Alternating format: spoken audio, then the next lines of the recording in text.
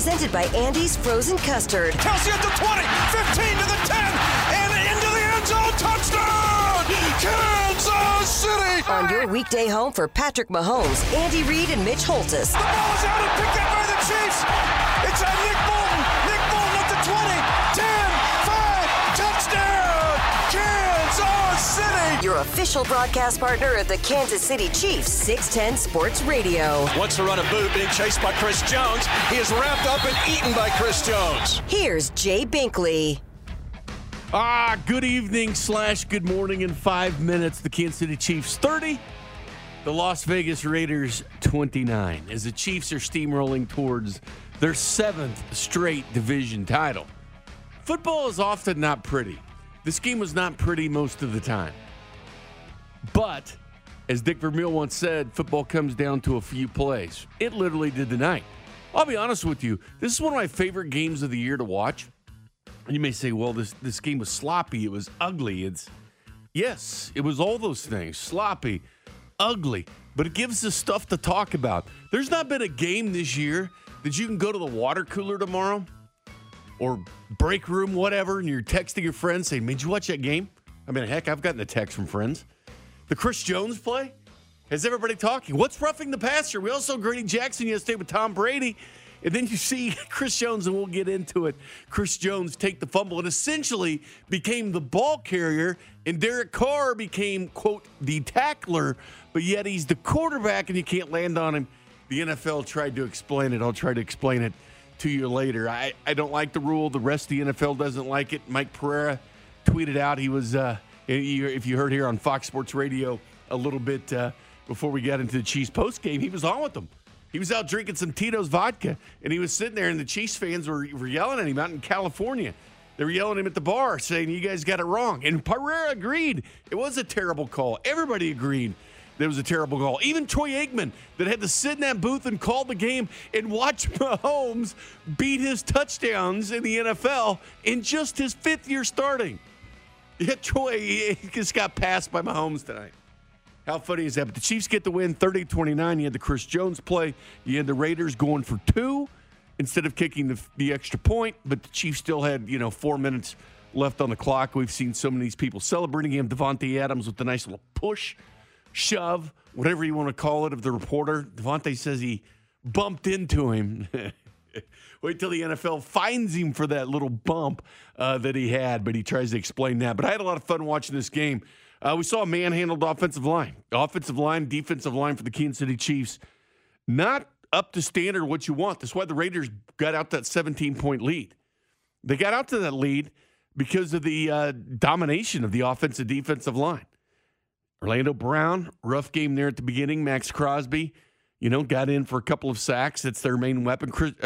Chandler Jones didn't have any sacks, but he did affect the pass rusher. The Raiders are the 5th team in NFL history to lose twice after holding at least a 17-point lead within the first 5 minutes first 5 games of the season. The Ravens did it this year as well. The Chargers, the Vikings, and the Jets, the other teams that have done what the Raiders did. But if you were watching this game, you've seen the Chiefs games before. Did you panic?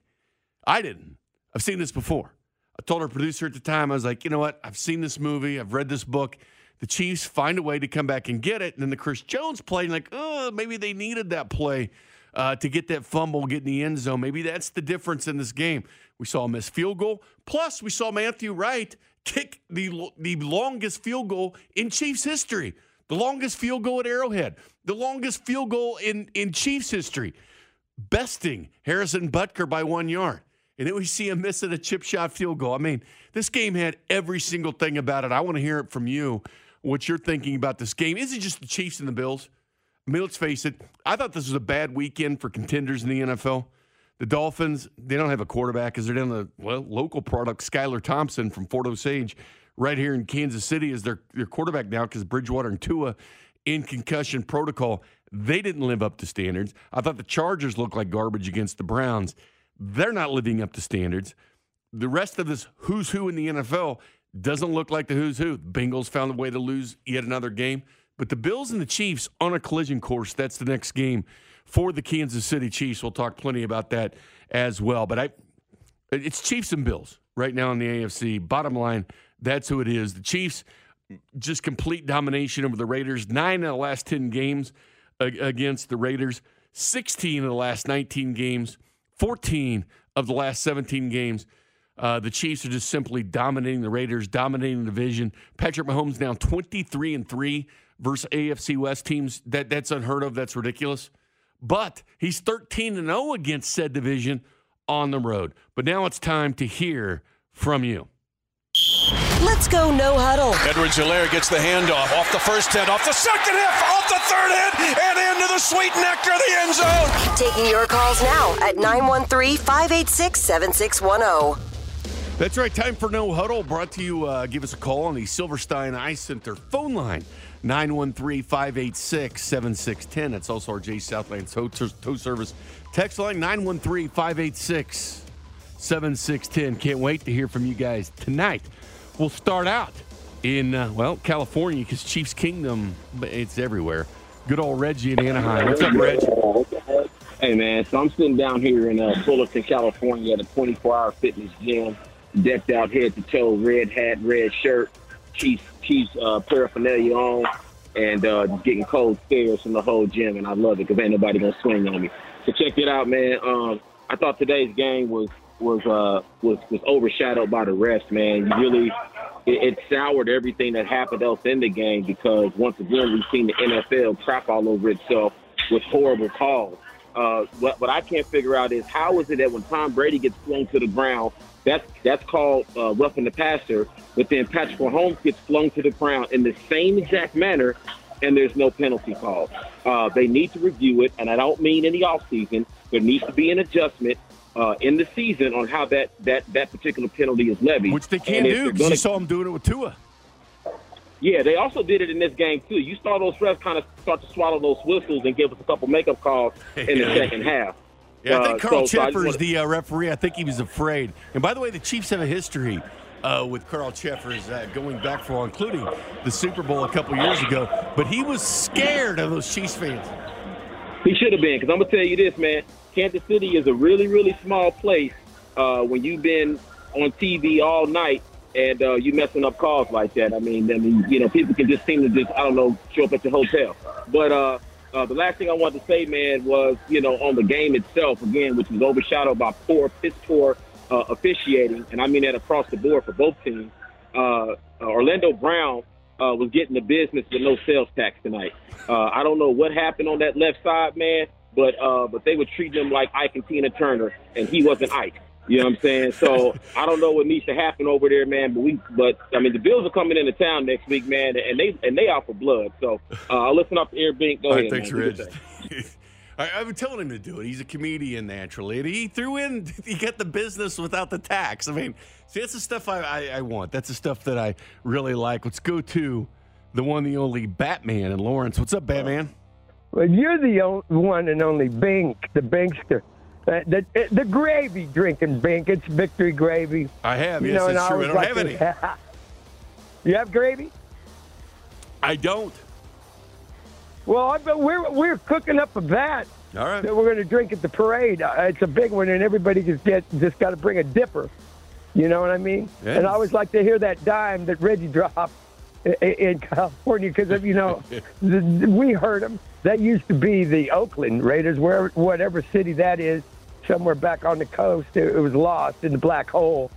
But all I can tell you tonight is that, my goodness, is Travis, what is he, the GOAT? It's Travis the GOAT. That's 4 more touchdown passes for the other GOAT, which is Sir Patrick. And how many touchdown passes? Is he going to get 60 this year? Come on, ladies and gentlemen, fasten your seatbelts. We're going to take another trip. We're going to go bowling, and it's called Super Bowl again.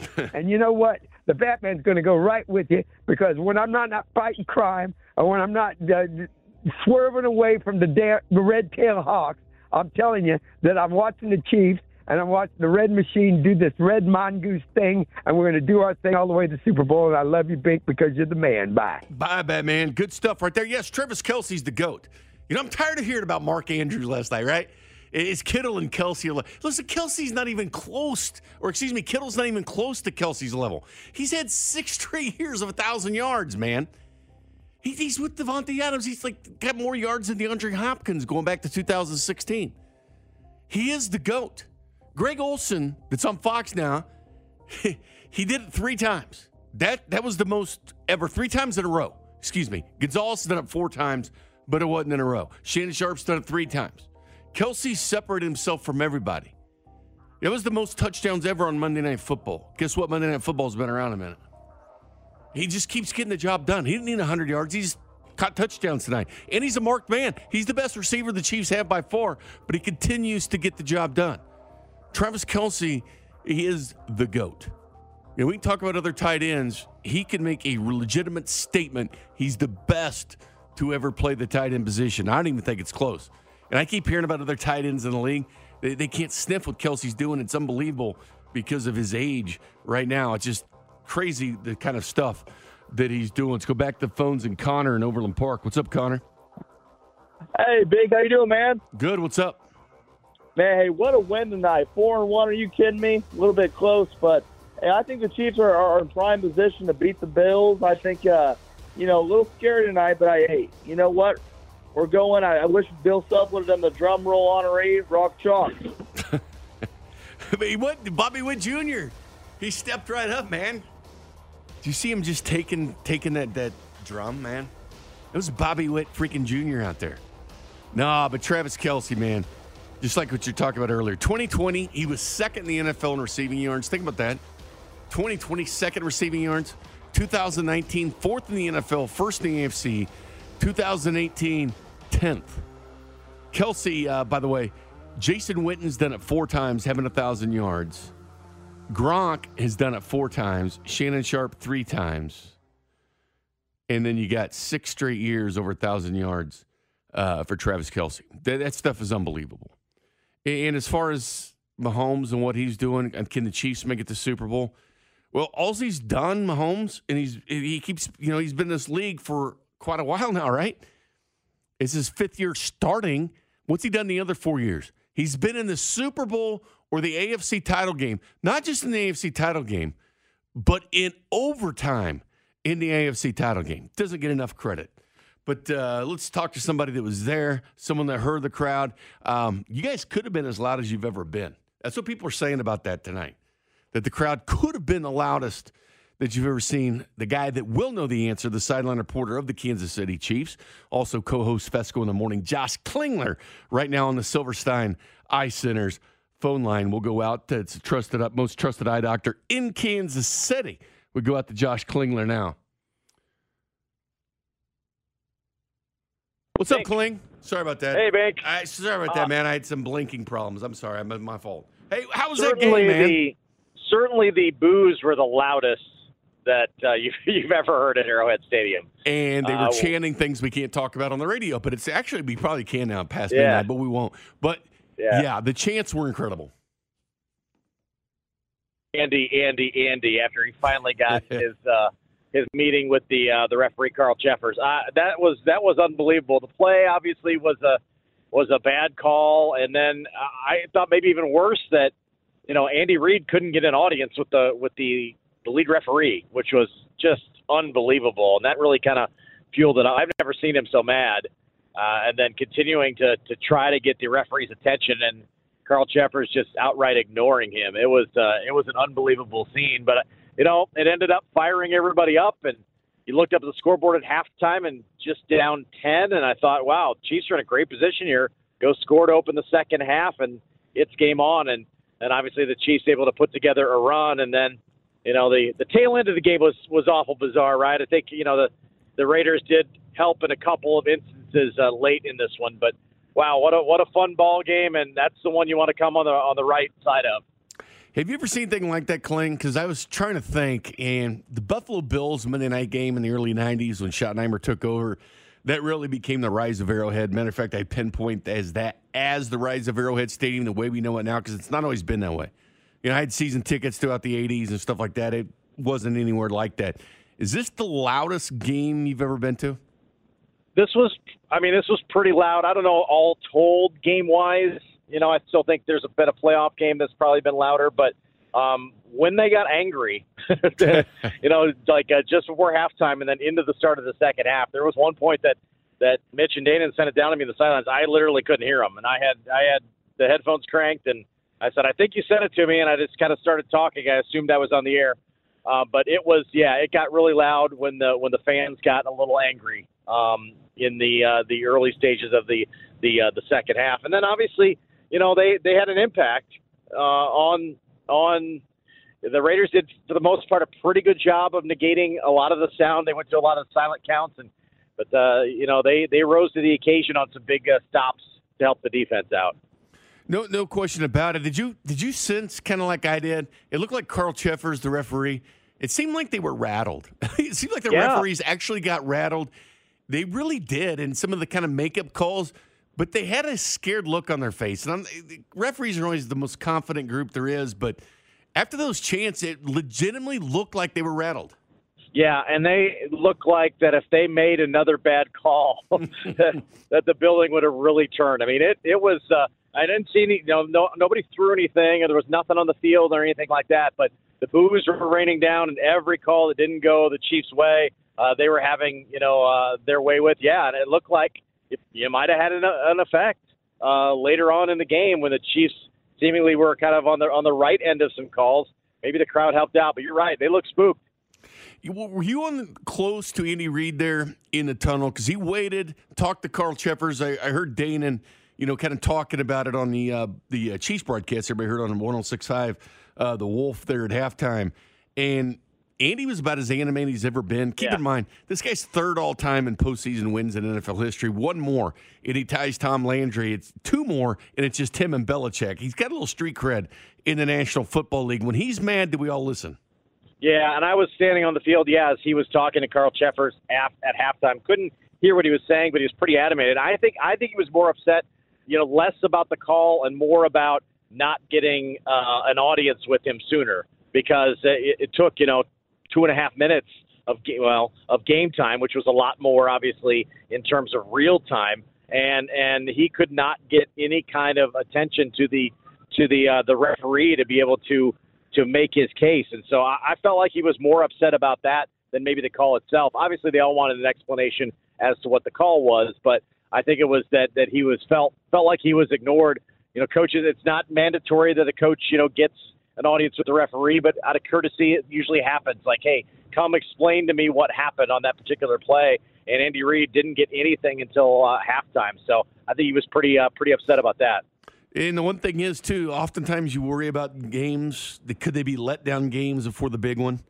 Obviously next week everybody's talking about the Bills and Chiefs. That's the top two teams in the AFC, in my opinion. It's not even close. It's those teams, nobody else. The Raiders, they fought the Chiefs hard tonight, but that's a team that's going to implode if they keep acting when you have Renfro running into Devontae Adams at the end of the game. That didn't seem like a well-oiled unit to some extent, but I was a little bit surprised with the crowd and everything else, considering how big next week's game is. I mean, I don't think there was a look ahead. It's natural to say that did they look ahead? I don't think that was the case at all. I think the Raiders had a really good game plan to come out. They really attacked the edges defensively, and Crosby and Jones were a menace to start the game. Chiefs made a great adjustment on them. I think defensively, obviously, they were a little bit leaky in guarding down the field and had some maybe miscommunication and execution issues. They righted that and kind of put their foot in the ground and decided they were going to turn the game. And then, obviously, I thought once the crowd being mad really was energizing to the Chiefs and negative to the Raiders. So I don't think it was a look-ahead situation at all, but obviously now we're setting up kind of the game of the year. And I know the guys that I spoke with in the locker room after the game were kind of onto that one pretty quickly as well. They know what's ahead, and now it's a short week. I can tell you what the narrative's going to be, Jay, already. Mm-hmm. We can already say this, that the Chiefs had to battle and then had to play on Monday night, where the Bills had a laugher and got an extra day of rest. So we know that's going to be the narrative heading into this one. I don't think it's much going to matter. They're gonna be fired up. I am a little questioning the health a little bit of the Chiefs. They got pretty beat up again tonight. Obviously, Trey Smith couldn't go in this one. You'd love to be able to get Harrison Butker. I'm not sure how close he is to being out there because the kicker situation, despite making a 59-yarder, was a little bit leaky on the rest of it. It's a record, Kling. Yeah. Lost Turk Wharton tonight along the defensive line. Hopefully you can swap that out with Mike Dana coming back next week. Trent McDuffie is going to be eligible to come back as well. Hopefully he's back in the mix, and they can be as closer to healthy as they can be. But they got beat up pretty good tonight. Travis Kelce took a beating. A lot of guys were aching in the locker room, but obviously feeling a lot better with the win. Great stuff, Kling. Wild crowd out there tonight. It'll be wild next week against the Bills. Kling will be in here about 5 hours or so, a little over 5 hours. Josh Klingler and Bob Fesco bringing you all the reaction from the game tomorrow morning. This Josh Klingler, the sideline reporter of the Kansas City Chiefs. Thanks, Kling. Yeah, you mentioned the crowds. I mean, it's going to be super amped on Sunday. We know that, right? So, there's been 2 primetime games and now a game of the year type game. That's a pretty good start to the home schedule, right? The lid's going to be off this place again on Sunday. It's going to be awesome. No question about it. Take care, Kling. We'll be listening in the morning. Night. I might hear Kling on the way back. Typically, back in here for us tonight as well. But, yeah, you guys are crazy tonight. The fans were noticeable. A lot of times you watch an NFL game, you don't really notice the fans. You noticed them tonight. Remember a couple of years ago when we didn't have fans? Compare that to the way it was tonight. That was football. That was fans. That was the SEC, what you saw tonight. That was a great, great crowd, considering Buffalo's next week. Listen, you can look ahead in the NFL, and it does happen. But the Raiders, out Vegas, the Raiders were dancing on the logo last year with the Chiefs beating like 48-9, something like that. I mentioned they beat them 9 of the last 10, 14 of the last 16, 16 of the last 19. It's absolute mastery over this division. Patrick Mahomes now 8-1 against the Raiders. Derek Carr moves to 1-8 at Arrowhead Stadium. The great quarterback carousel continues with Josh Allen next week. And again, it's all you're going to hear about, Mahomes versus Josh Allen. That's going to be the matchup. But again, give Mahomes the number 1 defense in the NFL and see what happens. Josh Allen played with the number 1 defense last year in the NFL. The Bills are right there at 2-3 in a lot of categories defensively. Give Mahomes the number 1 defense, and then let's start to talk. We'll take a time out here on the Arrowhead Pride post-game show. Pete Sweeney, speaking of Arrowhead Pride, he will join us, the editor-in-chief, arrowheadpride.com. We'll fill you in on all the Chiefs, the latest injury news, Chris Jones news, and everything else next. You're listening to the Arrowhead Pride postgame show, presented by Andy's Frozen Custard. Tune in Mondays at 2:15 for our weekly conversation with Patrick Mahomes on your official broadcast partner of the Kansas City Chiefs, 610 Sports Radio. And welcome back to the Arrowhead Pride postgame show. Jay Binkley with Steven Spector. Kansas City Chiefs, another victory over the Raiders. Seems like we say that all the time in regards to that team. Don't forget they're 7-3 in the last 10 against the Chargers, 9-1 in the last 10 against the Raiders. And oh, by the way, they beat the Broncos 13 straight. And people were picking other teams this division. I don't think so. Somewhere Devontae Adams is still mad. Guess what? The Raiders will be doing no victory lap around Arrowhead Stadium tonight. Not only that, there's no dancing on the logo as well. Yes, it was a close game, but, when we look back in history, there's 2 things it's called, a W or an L. And tonight was an L for the Raiders. A man that was there on the scene in his fancy new shoes. We'll go out to Pete Sweeney. Pete's appearance is brought to you by FanDuel Sportsbook, America's #1 sportsbook, and the official sportsbook of 610 Sports Radio. Pete, good evening, my friend. Stadium. Good evening from Arrowhead Stadium. You got me now? I got you now, Pete. Okay, yeah. It sounded What's better going without on? you. How are you? I'm kidding. I just had to get you back for what you're going to do to me at the end of this segment, because you always do it. All right, Pete, how crazy was it out there tonight?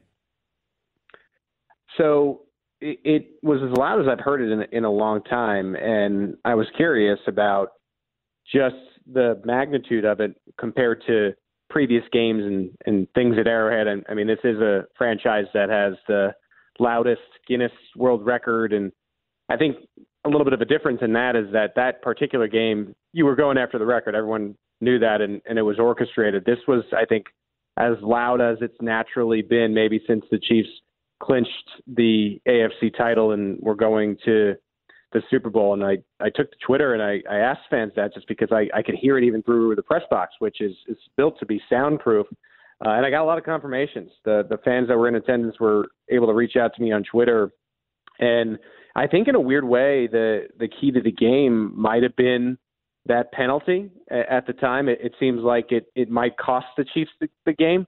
And I think people at Arrowhead are smart. They're smart football fans. I think they realized that it was a terrible call, one of the worst calls we've seen in a long time. And it not only upset them, I think, at the time in the second quarter, but then you had that energy carry into the Chiefs locker room, and then they were still very upset in the third quarter. I know you enjoy a beer every once in a while, Bink. I can imagine there were a few people on the concessions lines getting maybe a little bit more tipsy and not exactly happy with the way things had gone and firing each other up. And, man, they got out for the third quarter. It was just as loud as it was in the second quarter, and that's with a 15-minute break. And I tend to think that turned the whole energy of the game around. Well, Pete, whether people tomorrow on arrowheadpride.com, whether they listen to 610 Sports Radio, whether they're talking to their friends at work or whatever, this game's got a lot to talk about. It's one of my favorite games. It's definitely my favorite game I've seen this year.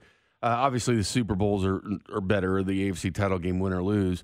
But I had more fun watching this one because of all the storylines coming out of it. I mean, there's things we can't forget about. I mean, the offensive line looked shaky at times tonight. The defensive line, they weren't getting back to Derek Carr early on in this game. There was some things to be concerned about.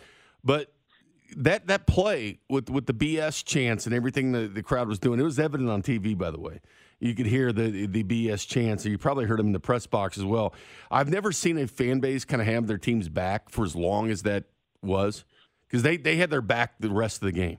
I mean, I've heard it like initially, but not have the back of the team that long like they did. Did they win that game without that penalty?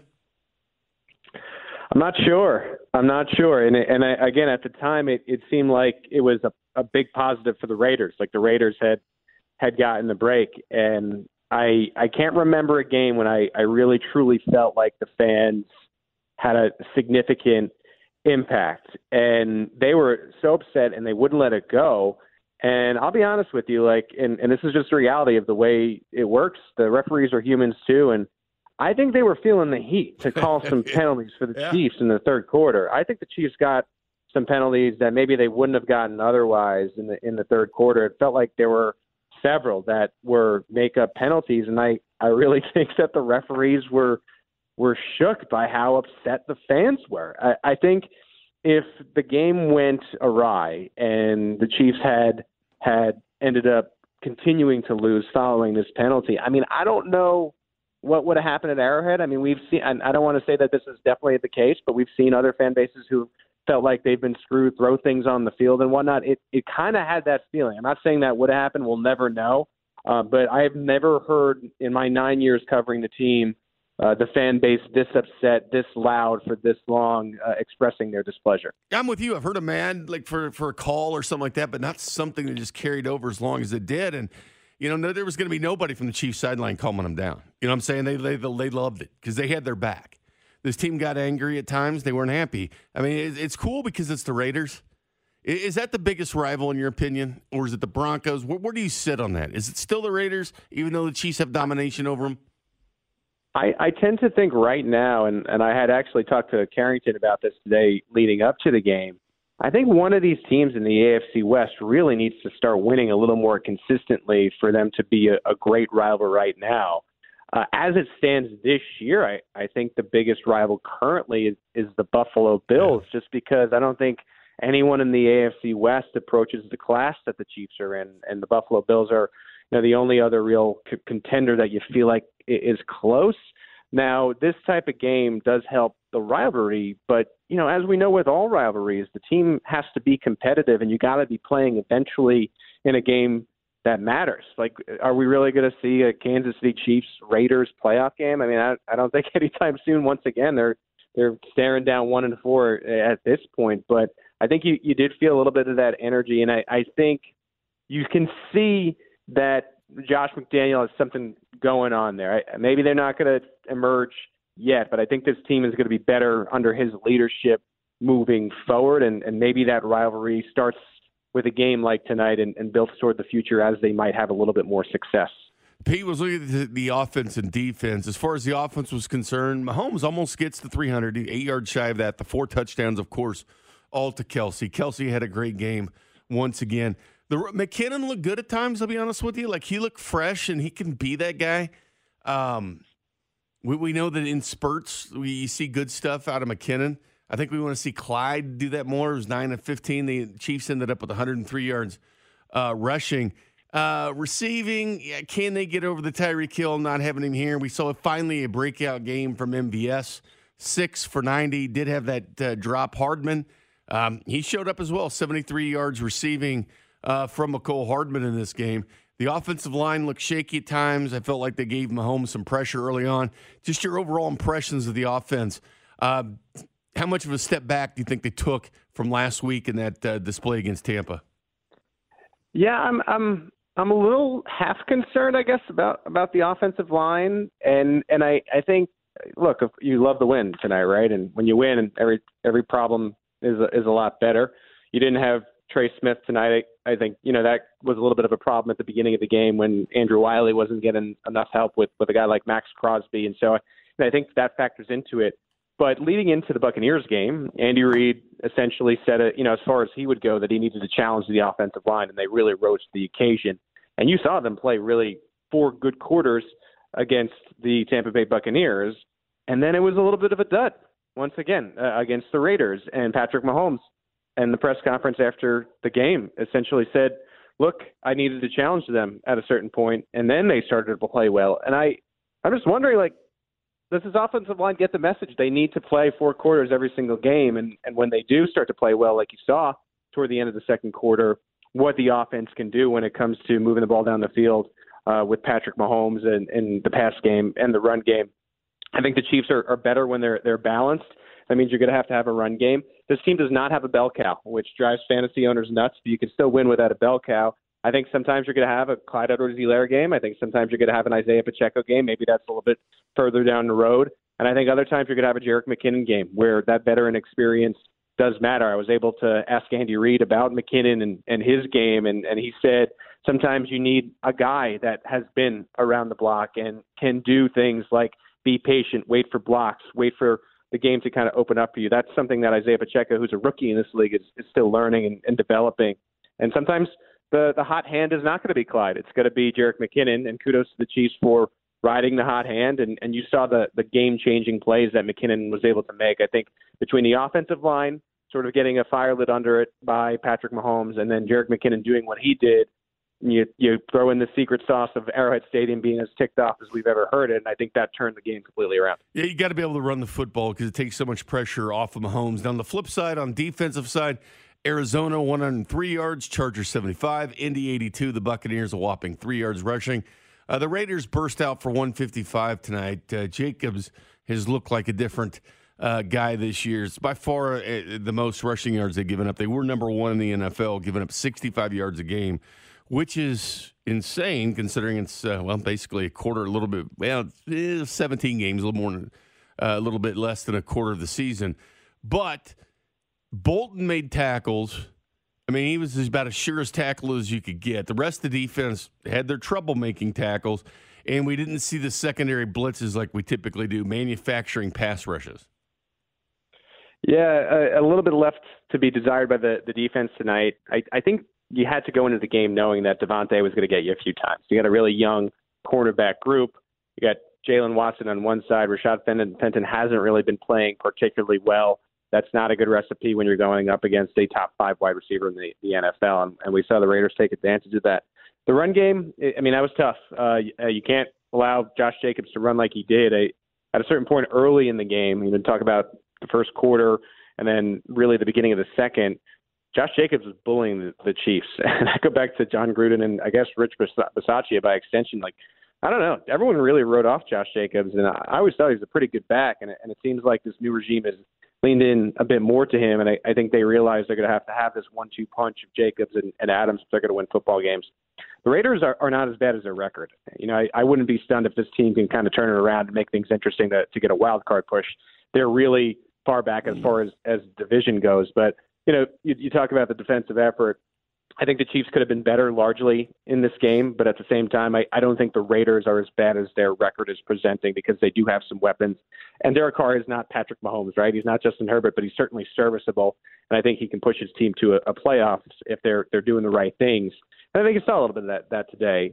Again, Adams is going to get you a little bit more concerned about the rush defense, but look, you have four good games, and then one, you leave some room to be desired. So now you refocus and try to do a better job with what'll be Devin Singletary next week. Yeah, I thought tackling was an issue early on, just like when the Raiders went for on fourth down at their own 42, got that first touchdown to Devontae Adams. They went for it because of bad tackling. They were able to bring in within a yard. Like had they made the initial tackle, the Raiders probably punt there instead of go for it because they wouldn't have been a yard away, 2 or 3. Nick Bolton, to me, and I know Darius Harris had a nice game with 10 tackles, but Nick Bolton is the only sure tackler on that defense that you can count on every time he comes up. It's a good player to have as young as you do on a rookie contract, and Nick Bolton to me is a player in the second level that you can kind of build around. And I thought that Chris Jones played a little bit better as the game went along, but he wasn't really playing all that particularly well toward the beginning. And I think, look, this is a division game too. Sometimes you're playing an inferior team, but they're in your division. They know you so well, and so they can take advantage of certain things. This game did not come down to Patrick Mahomes. This game came down to a defensive stand, 1-point lead. And sure, I think there were things that they wish they could have back, and they wish they played a better game overall. But in that moment, when you needed the defense to have a stop, they were able to get it done. They were helped a little bit by the Raiders running into each other. I know that Chiefs fans will laugh about that all week as they get ready for this big game against the Buffalo Bills. But the defense had to stop them at the end, and that was something that Justin Reid told me after the game. It's like we talked about this type of moment at training camp where we know we have Patrick Mahomes. We know how good this offense can be. We want to be the reason that we win a football game. On some occasions, we want to shut the door when we need to, when a team could drive down the field and kick a field goal to win it. Carlson was especially good tonight, and so that didn't happen because of what the Chiefs defense was able to do at the end. Last thing for you, Pete, just a few things on the injury report. You had tweeted out about Tershawn Wharton and the ACL, worried about that with him. Frank Clark's illness, any concern you have with that? Trey Smith, you think we get him back for the Bills game? It seemed like Trey Smith was tracking to maybe play in this game and didn't end up working out for him. So I think Chiefs are optimistic about that. Wasn't ready to go tonight. Nick Allegretti is a serviceable backup, but of course you want to have all of your players when you're playing a team like the Buffalo Bills. So we'll see what the injury report says on Wednesday. Quick turnaround for the Chiefs here in what is a day short week. Buffalo Bills get a slight advantage with that, and so we'll have the injury report on Wednesday, and we'll see. Tough loss with Turk Wharton. The benefit that the Chiefs do have is that they do have 3 defensive tackles on the practice squad. Danny Shelton's one of them, Taylor Stallworth, Cortez Broughton. So we'll see if one of those is called up to fill his shoes. He's the only serious injury. Frank Clark, the sickness stuff just doesn't go away, which is a little annoying because I actually thought he was special. Of all the players on defense, I thought he came to play, it seemed like, right away, and then he had to end up losing the game. A couple other minor injuries that don't seem like they're going to be huge worries. Brian Cook, concussion, so we'll see if he can get out of the protocol. And then Rashad Fenton, of course, with cramps. But other than the Wharton issue, it does seem like everything else is relatively minor.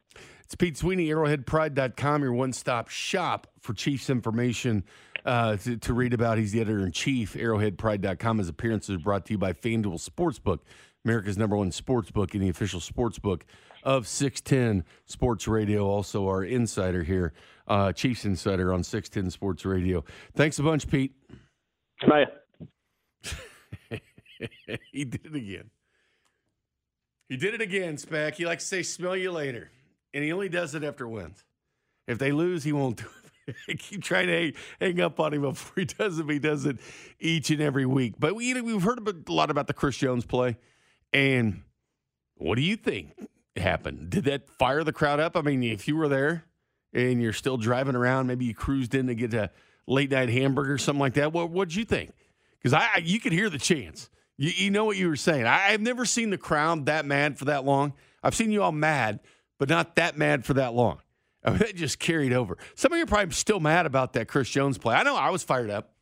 I mean, I don't tweet all that much, but it brought out like 3 tweets. I mean, seriously, I don't do it, but I was so mad about that. They're showing, they're showing the Tom Brady, pass, roughing the passer right now, and then they're going to add Chris Jones. Chris Jones will be a topic on sports radio across the country tomorrow, not only here, but in other places as well. It was a topic of conversation with guys like Micah Parsons talking about it.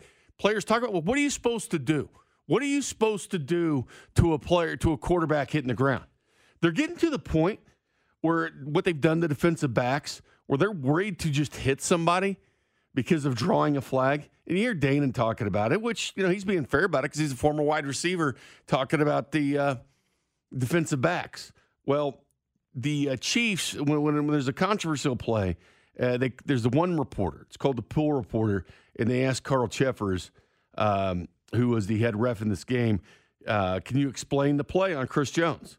He says, quote, the quarterback in the pocket is in a passing posture. He gets full protection of all aspects of what we give the quarterback in a passing posture. So when he was tackled, the ruling was the defender landed on him with full body weight. The quarterback is protected from being tackled with full body weight.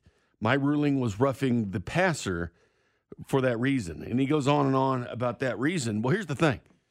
Chris Jones was not putting his full weight. He had the football in his hand. He landed on that. He wasn't landing on Derek Carr. That was not a full take the quarterback on. As a matter of fact, Derek Carr, after the game, told Chris Jones, they're friends. He goes, I can't believe they called that. Nobody can. I mean, the broadcasters couldn't believe they said Andy Reid, who's seen a ton of football. Like I said, he's third all-time in postseason wins. He was mad about it, and you never see Andy Reid that mad. But he was that mad. The fan base was that mad, too. I hate what's going on with football right now. Like, I hate it. Like, I understand the NFL is all worried about the Tua thing and having him fall down on the field, and he plays the next week, and his hands go all nuts on national TV the following week because he shouldn't have been playing. The NFL redoing its concussion protocols. But what do you want, flag football? This is what I grew up on. I grew up on the old VHS tapes you put in the what they called it back then, VCRs. Yeah, they did have VCRs back in the day. Specs probably he's old enough he can remember that, but there used to be VCRs, and it was called, they had the greatest hits, and they had Lawrence Taylor doing his deal and Andre Tippett hitting the quarterback. The NFL made money on that kind of stuff, and now you can't even hit the quarterback. And here's the thing, in my opinion, they should review this, and we'll hear Chris Jones talking about this in here in a minute. Review the play, because that is a game-changing type play. The Buccaneers game versus the Falcons was essentially changed because of that play. This game could have been a win by the Raiders. That play could have cost the Chiefs possibly home field, the one team getting home field in the playoffs, because the Buffalo Bills have proven they choke. Remember last year? 41-15 lost the Colts down the stretch. They lose the Jags. It can happen. Yeah, they look great now, but it can happen. That one play could have cost them and given the Raiders momentum where they get their second win. Now they're 1-4. I don't think they can even sniff the playoffs right now with this record. It's not going to happen. They're going to self-implode at some point. And Josh McDaniels not a great coach. You know that. He looked good at times with Denver early on, then would finish 8-8. That's kind of what he does. Not worried about the Raiders whatsoever in that. But it could have changed this game. And you would have even been more mad. I would have been more mad right now going into tomorrow. That's all we would have talked about, even though we're going to talk about the Chris Jones play, because he took the football. So if you want to know, by definition, Derek Carr does not become the passer. Derek Carr becomes the defender.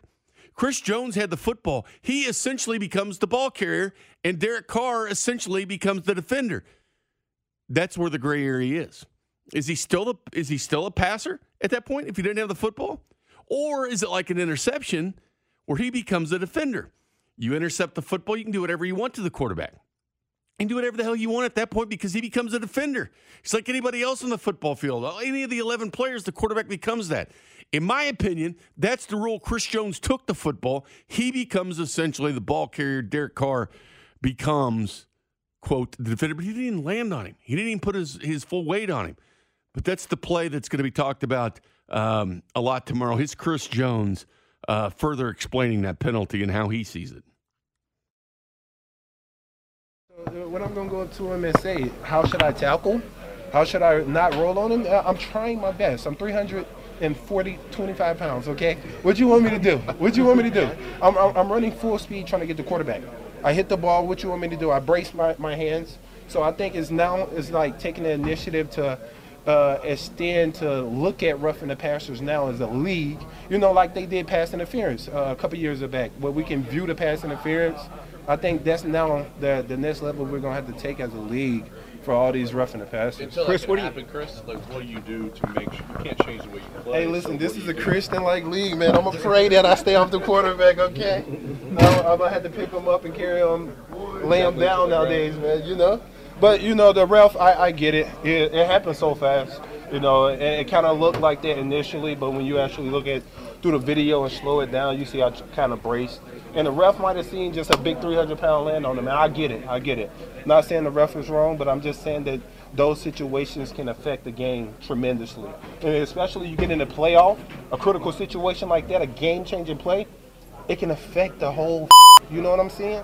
Excuse my language. But, we just got to take initiative as a league and see what we can do better about it. Chris Jones is 100% right. I'll give him credit there because I think we're all more mad than Chris Jones is. But he takes the high road there because people are going to have his back. The fans had his back. I mean, he's got to love that, the fans, the way they were yelling and things like that at that game. But, yeah, wait till it happens in the postseason. What if that costs a team a chance in the playoffs?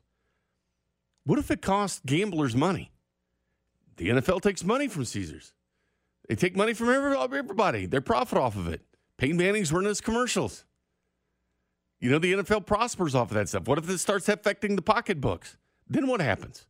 But when you hear like Pereira and these other officials say it was a bad call, to me, it's a bad call. I saw it with my own eyes. It's one of the worst plays I've ever seen, honestly. Because what are you supposed to do? It was a perfect play, a strip sack. He took the football. That was an amazing play, and he keeps finding himself in these situations. Just like the whole Matt Ryan thing. Remember that? He was just talking with Ryan. Matt won't see what was said and everything, but it was just stuff that goes on the football field. Guys aren't very nice to each other out there. They cuss at each other. They yell at each other. They're not nice. But this is what happened. Kurt Nelson, you might know him from the Royals Hall of Fame, texts me. And he says, lost in the shuffle, the 17 seconds to get the 3 points. Yes, that 3 points the Chiefs got there at the end of the first half, considering what had just happened with the Chris Jones, to be able to go down and kick that field goal. And not only that, get a kicker like Matthew Wright. It was 21-24 last year with Jacksonville, by the way. A little bit surprised he didn't find his way on a team. He did miss that field goal tonight, but he said it was the longest field goal in Chiefs history, the longest at Arrowhead Stadium ever. And the most unlikely person gets that field goal for the Kansas City Chiefs. But, yes, it was frustrating with Chris Jones because I don't know how you felt watching it, but to me this is something you talk about tomorrow. This is something at the end of the year you look back and see, remember that play with Chris Jones? This is one of those plays that lingers on. And it could be an impetus in the NFL to start reviewing these things and look at them. It happened twice in the NFL this week. It's embarrassing for the league. It is embarrassing when people at home start to get confused like they were for years about what a catch is in the NFL, and we still don't know exactly what that is. What's a catch? But how can you get to the quarterback? Is that going to trickle down the youth football and high school football and college football? I mean, is it going to trickle down like, well, you better be careful. You're touching the quarterback too much. I mean, you listen to other quarterbacks, former quarterbacks too, and they talk about Steve Young. Man, I'd love to play right now because they protect the quarterbacks like crazy. It's protecting him too much. It's a little bit ridiculous. And I'm sure Patrick Mahomes would even agree that, hey, come on. He wasn't even slammed harder than Derek Carr was in this game. I mean, he was thrown to the ground. That was a play the officials could have called, but they didn't. I understand that they kind of gave the Chiefs a few calls back in that second half, but that was one they easily could have called when Mahomes got thrown to the ground. And he'll probably get those type of calls because he's a star in the National Football League at quarterback. That's just what happens to these guys. But, yes, the Chris Jones play, something that I'll always remember. We'll take a timeout at this point. We come back. We'll look back at the game through the voice of Touchdown Kansas City. Mitch Holthus next. You're listening to the Arrowhead Pride postgame show, presented by Andy's Frozen Custard. Tune in Mondays at 7:30 for our weekly conversation with Derek Johnson on your official broadcast partner of the Kansas City Chiefs, 610 Sports Radio. Welcome back to the Arrowhead Pride postgame show. I'm Jay Binkley. Chiefs get the win tonight, 30-29 over the Raiders. And what was a great game. And don't forget, Josh McDaniels chooses to go for it there at the end to go up 31-30. Didn't do it. Josh Jacobs stopped on the goal line. They didn't get the 2-point conversion after the Chiefs just went for 2. The drive before, the Raiders weren't able to do it, but that's football. They end up losing the game 30-29. Chiefs still had a lot of time left on the clock to maybe play things a little bit differently had that been the case. But now, as we always do, the voice of the Kansas City Chiefs, Mitch Holthus, and the touchdowns. We call it Touchdown Kansas City. It's time for Touchdown Kansas City. Hardman waits for a block, and he gets the 15, 10, explodes, dives, the jet has landed the plane! A highlight-filled summary of the game with the voice of Chiefs Kingdom, Mitch Holthus. Touchdown, Kansas City! That's right, Touchdown Kansas City, brought to you by Tullamore Irish Dew. When it's game time, it's Tully time. Here's touchdown of the game. Starts here with the Raiders went 3 and out to begin with. And things look good for the Kansas City Chiefs. Then, when they get the ball back, it was the Raiders getting on the clock first. And it was a 4th and 1 play. And Davante Adams gets the touchdown. But keep this in mind. Bolden got 12 yards to play before because the Chiefs missed tackles. Puts the Raiders in a 4th and 1 situation. So that's why they decided to go for it on their own territory. Could have been a big play in the Chiefs' favor, and they decided to throw it, which, instead of just running it, you would think that'd be the safer play. They didn't do it. Anyway, it was Davante Adams, Derek Carr's college teammate at Fresno State. And they're going to go for it, the Raiders will, on 4th and 1. 8:48 to go first quarter, no score. With 4th down and a yard to go, they're 4 of 5 this year on 4th down conversions. One of the best teams in the league at it. They play action fake. They want to go long. They are going on the left side, are coming to the near side. Wide open is Davante Adams burning the Chiefs. 10-5 touchdown Raiders on a 58-yard bomb on 4th down and 1, burning Rashad Fenton. It ended up being 4 plays, 67 yards, taking 2:52 off the clock. Because again, they went for it on 4th and 1, and Fenton, yes, burned badly there by Davante Adams. Keep this in mind too. Davante Adams and Derek Carr back at Fresno State. His last year there, think about this, 131 catches, 1,719 yards, 24 touchdowns. They had 38 touchdowns in 2 years together. Yeah, they know each other well, and it's starting to parlay itself into the National Football League. But then the Raiders would go up 7-0 at that point, but the Raiders would strike again and get the second touchdown of the game as well for a guy that's really resurrected his career. 2nd down, goal to go for the Raiders. Jacobs, the lone setback. Raiders will be in the shotgun. Raiders lead 7-0. 57 seconds into the second quarter. Jacobs trying to plow in the middle. He's got a touchdown. Josh Jacobs has been a touchdown machine in the red zone. That's his 31st career touchdown, his 3rd this season. But he gets close yardage, and in the red zone, he is tough to stop. Yeah, he proved tough to stop, too. 154 yards rushing tonight for Josh Jacobs. That was a nice drive for the Raiders. 10 plays, 69 yards, taking 5:03 off the clock. They built an early 14-0 lead against the Kansas City Chiefs. Then Daniel Carlson kicked a 53-yarder for the Raiders, culminating a 6-play, 43-yard drive, taking 3 minutes off the clock, making the score 17-0. The Raiders become the 5th team in NFL history to blow 2 17-point leads within the first 5 minutes of a game, because they built the lead to 17-0 at this point. And then it was the Patrick Mahomes show with the greatest of all time, Travis Kelce, for TD number 1. The Chiefs have McKinnon in at running back. 3rd down. Less than a yard to go for a touchdown. Raiders lead 17-0. Mahomes, 2 eligible to the right. They look to the left. Now they go for the middle. Back of the end zone. Caught. Touchdown. Kansas City. Travis Kelce with the touchdown reception from Patrick Mahomes, and a great route by Kelce. Not only that, 11 plays, 75-yard drive from the Chiefs, taking 4:42 off the clock. Got a 1-yard touchdown reception from Travis Kelce. Kind of a Chris Carter-like game. All he did was catch touchdowns. That made the score 17-7. Daniel Carlson would add another field goal for the Raiders. A 50-yarder after a 9-play, 43-yard drive, taking 4:23 off the clock, making the score 20-7. And then the Kansas City Chiefs. Remember, there were 17 seconds left in the first half. This ends up being a huge field goal because it became a record at Arrowhead Stadium. Again, this is 3 yards beyond the career high of Matthew Wright. Did a good job last week against Tampa Bay. But a monster try here, down 20-7 on a 59-yard attempt. Tommy Townsend waits for the go sign. Matthew Wright pounds it. End-over-end kick. The kick is up, and he got it! 59-yard field goal for Matthew Wright, the longest of his career. This time in Kansas City, not in London. And the Chiefs are within 10 and will get the ball to start the third quarter. 20-10 Raiders at the end of the first half. So big, and you know what the odds are when you score a field goal, get an interception, touchdown, score right at the end of the first half, parlaying itself into the second half. That made the score 20-10. That was 4 plays, 34 yards, taking 17 seconds from the Chiefs. But how big was that field goal? Yeah, he missed one as well tonight, but hitting that 59-yarder. Harrison Butker's never kicked a 59-yarder. As good as he's been, 58 yards is Harrison Butker's career long. It was the longest in Arrowhead Stadium history.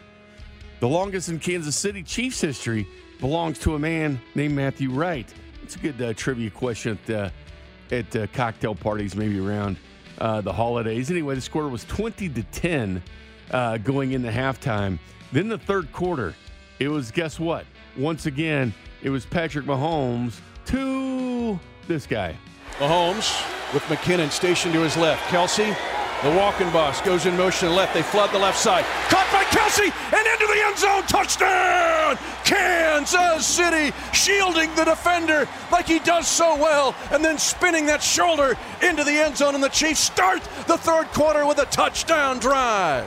And that was a huge drive. 12 plays, 75 yards, taking 5:35 off the clock. That a 4-yard touchdown pass from Patrick Mahomes to the greatest of all time, Travis Kelce, halfway through his most touchdowns ever on Monday Night Football history. That made the score 20-17. And then at that point, you know you were believing in the Chiefs. 2017, come on. You know what, the Chiefs, the odds were the Raiders were the favorite team. How many people went and bet the Chiefs once the Raiders became the favorite team? I don't know. So anyway, that was 9:25 left in the third quarter. The third quarter would belong to the Kansas City Chiefs because guess who once again? The Chiefs have 3 eligible to the right, far side of the field. Mahomes takes the snap at the 1 and the 5. In trouble, moves out past Crosby. Fires it late. Kelce at the catch inside the 10. Stiff arms 1, now 2, now 3. Stumbles into the end zone. Touchdown! Kansas City, a hat trick for Travis Kelce. An 8-yard touchdown catch, his third TD of the night, and the Chiefs have the lead for the first time in the game. I wish we'd throw hats at the game like they do in hockey. If you get a hat trick, you got to throw hats down on the field. I know they're expensive, but, you know, it's kind of a hockey thing. So you hat trick, you do up a Travis Kelce right there, a 4-yard pass from Patrick, or excuse me, an 8-yard pass from Patrick Mahomes, 8 plays, 57 yards. That made the score 24-20 Kansas City Chiefs. Daniel Carlson added a 47-yarder for the Raiders, kicking off the fourth quarter, making the score 1 point, 24-23. Right before, and we call it the Tully touchdown of the game, brought to you by Tullamore Dew Irish Whiskey. Raise a glass to this week's Tully touchdown with Tullamore Dew Irish Whiskey. When it's game time, it's Tully time, and this gentleman, very deserving of the Tully touchdown of the game. Burton, the fullback, offset eye. Edwards-Helaire, the tailback. 24-23 Chiefs. First down and goal to go at the 1. They're going to throw it. Near side it is. Caught! Touchdown! Kansas City, Travis Kelce, 1, 2, 3, 4 touchdown receptions. This time on a play-action fake. So there you go, the Tully touchdown of the game right there. 4 for Travis Kelce, most ever on Monday Night Football, tying a franchise record with Jamal Charles that once caught 4 touchdown passes for the Kansas City Chiefs back in 2013 against the Raiders. So it's happened twice against the Raiders. That made the score 30-23. Failed 2-point conversion for the Kansas City Chiefs.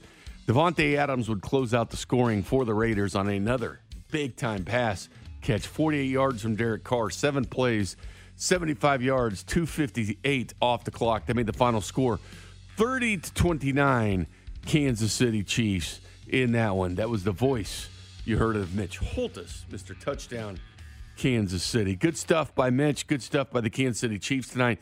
Great stuff by Travis Kelce. And as I mentioned earlier, what this guy is doing, is he not the most underrated player in the NFL? I mean, let's be honest. Quarterbacks get all the run. You know, guys like Christian McCaffrey getting talked a lot about now at this point because can he get traded to Buffalo? That was the hot rumor. But supposedly there's no talks with the Panthers at this point, although it's basically his salary this year has been paid through bonus with the Panthers. We probably will see Christian McCaffrey traded. Could he end up in Buffalo?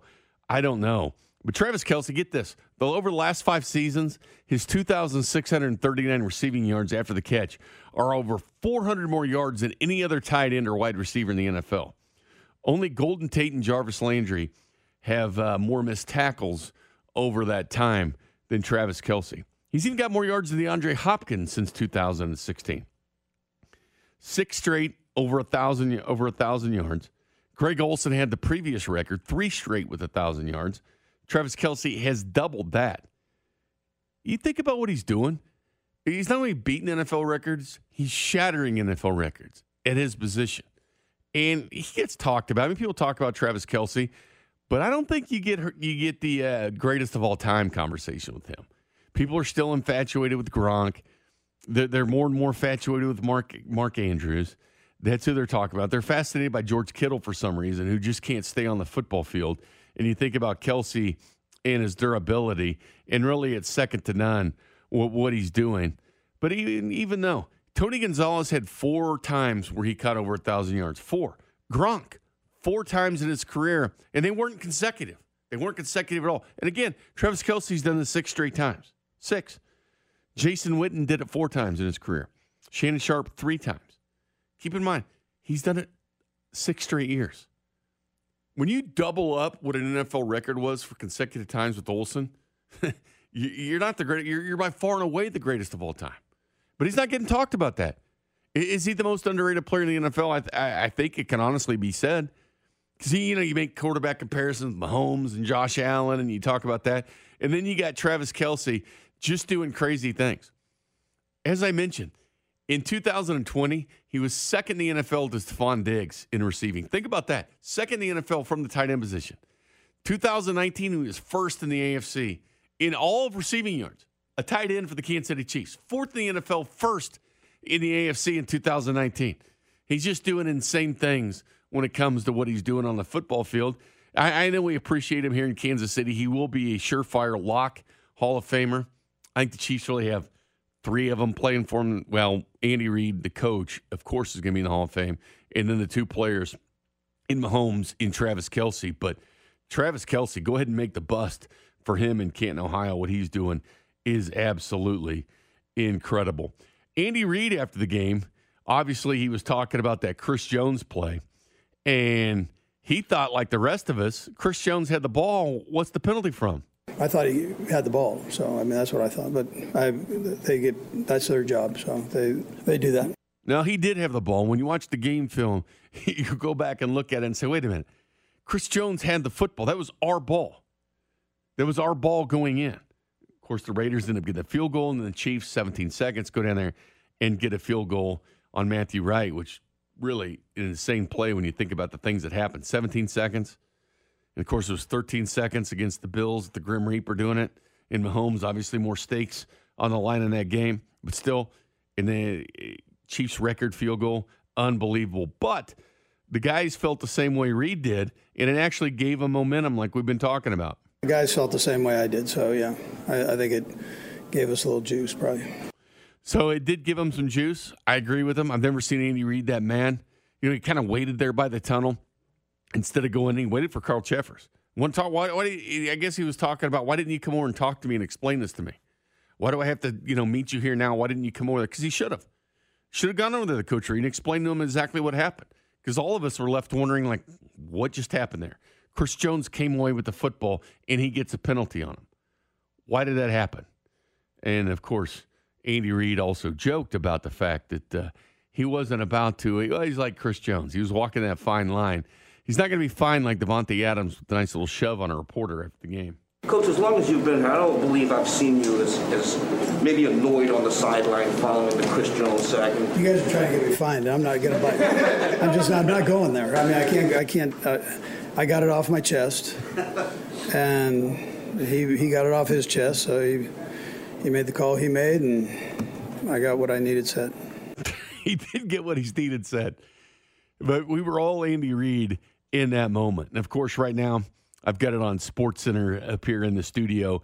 And, of course, they're showing Mahomes and Travis Kelce. Mahomes' wife actually joked about it, too, about this relationship with Mahomes and Kelce. It was on full display on the nation tonight with him getting in the end zone 4 different times. Andy Reid even spoke about that relationship between Mahomes and Kelce. Yeah, they work so well together, and how they play off of each other, I think, is big. That doesn't always happen in this league, where you find a guy that you have that mojo with, or whatever you want to term it. So, not only it is mojo, and I'll go back to something that I think is so important with the Chiefs, and that's chemistry. It's like the hardest thing to do in sports is build chemistry. Remember the Royals when they won in 15? And what they started building in really 13 when they were eliminated the final weekend against the White Sox, it parlayed itself into the 2014 team where they had fun. There was chemistry. Everybody knew where everybody was on the field. They didn't really have to talk to them because they knew where they'd be. They knew what they could do. Ned Yost knew every player's limitations. He knew what sparked them, what didn't. It was team chemistry all the way from the manager on down. And that's what the Chiefs have built. So much so that I think really – kind of the most important thing that happened to the Chiefs was something that happened in the offseason. It was Camp Pat down in Texas. Remember the OTAs? They let them stay down there. Like instead of making like MVS and Juju and all these guys that are getting used to Mahomes come up to Kansas City, they were able to stay in Texas. And they did Zoom calls with the coaching staff. Even Andy Reid, they did Zoom calls because Andy Reid, is as disciplined as he is in the NFL. And you think unrelenting? Well, he was in that case. He's like, sure, go down. Because he understood the importance of it. He understood the importance of team building and what that did. These guys hanging out together, playing video games, eating dinner together.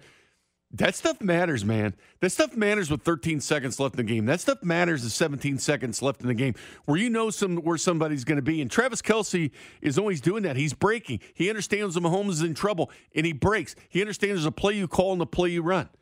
That's Mahomes. And MVS a little bit used to that with Aaron Rodgers, where he had to move around. He could see when he's in trouble. Juju, no. He played with a statue of quarterback in Big Ben, where Big Ben would just go down. He wouldn't be scrambling around. And so they all got used to that. Sky Moore ended up, Camp Pat went out twice. I kind of remember the new Top Gun movie, Maverick, with Tom Cruise there. One day, instead of flying with the guys, because he's trying to get them, set for this training mission that happened in like 3 weeks, the admiral comes to him and says, "What are you doing?" Tom Cruise is on the beach and they're playing football. And he goes, "I'm creating a team." And he points, and all the guys like carrying each other playing football on the beach. That's what kind of reminds me of the Chiefs. They created a team, is what Camp Pat did. And it pays dividends when guys are breaking, coming back to the football and helping Patrick Mahomes out. And then you see this chemistry you've never seen before in the NFL between a quarterback and his tight end like Patrick Mahomes and Travis Kelce. And you know what? It goes back to Alex Smith. It goes back to Alex Smith with Travis Kelce. He's that quarterback's best friend. That's the way he's always been. He knows when they're in trouble. He knows when to make the breaks. He knows exactly what his quarterback's going to be doing. And it's just sixth sense that he has. And 4 touchdowns between Mahomes and Kelce today was absolutely unbelievable. But you just go back to team chemistry. And it's going to get better. I felt like last year, Mahomes didn't have trust in the offensive line yet. They had to gel. And then they did. And that's when the Chiefs, kind of, remember how rough it was early in the season last year? They couldn't just get back to 500 and they'd get over it. They'd come back because they weren't gelling on the offensive line. Mahomes couldn't really trust what he was doing because he had to worry about the offensive line. I remember Pete Carroll once said this. in the book. He says, once you have trust in what your teammates are doing, then you can concentrate on what you're doing, and that's when you become a better football player.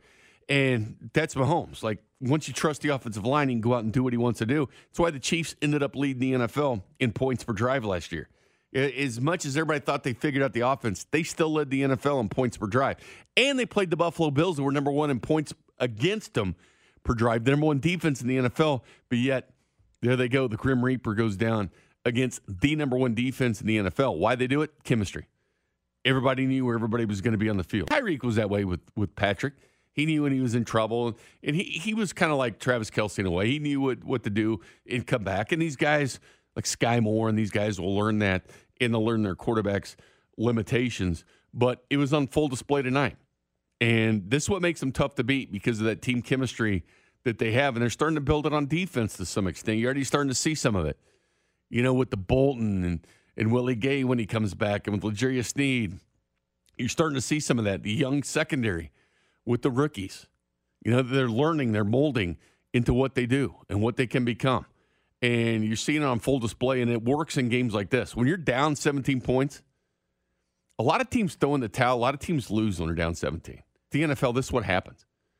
You're down 17, you're on national TV. Oh, my God, we're getting embarrassed. We got the Buffalo Bills next week. What's going to happen if we lose this divisional team? Chiefs didn't sweat it. They didn't blink. What did Marty Schottenheimer used to say? Don't flinch, gentlemen, don't flinch. Chiefs didn't flinch. And deep down, when you watch this game, you think, all right, they're going to win this game. I did. Like, I have not panicked since that Texans playoff game. When they were down 24, I was like, yeah, man, it's been a great year. But once they came back, because remember they at least had a double-digit deficit the entire postseason, all the way through, even in the Super Bowl against the Niners. They were down by at least 10 points. But yet they came back in that Texans game. I was like, not going to doubt them anymore. Look at what they can do. Patrick Mahomes, the magic man, he's got that touch. But tonight, they're down 17. They still find a way to keep chipping away and getting back into this game and winning. Then the defense able to hold the Raiders, start to force some punts, start to get after the quarterback a little bit. We saw Karlaftis get a half sack tonight, his first in the National Football League. Heck, I thought Frank Clark looked good in the first half before the illness got to him. But they found a way to keep chipping at the Raiders' lead and come back in this game. Sometimes you get to win games like this, and I don't care what teams' records are or who they are. When you're in the NFL, any game can be close. 10 games were decided by 7 points or less in the NFL? The week before, only 2 games? Now, actually, every single game but the Chiefs was within 7 points at some point in the fourth quarter, except for the Chiefs-Bucks. That was the one game that wasn't. But tonight they're down 17, and they don't panic. Like, there's no panic. Now, there used to be, I think, and then Mahomes rallied them back in the playoffs, like, hey, we can do this.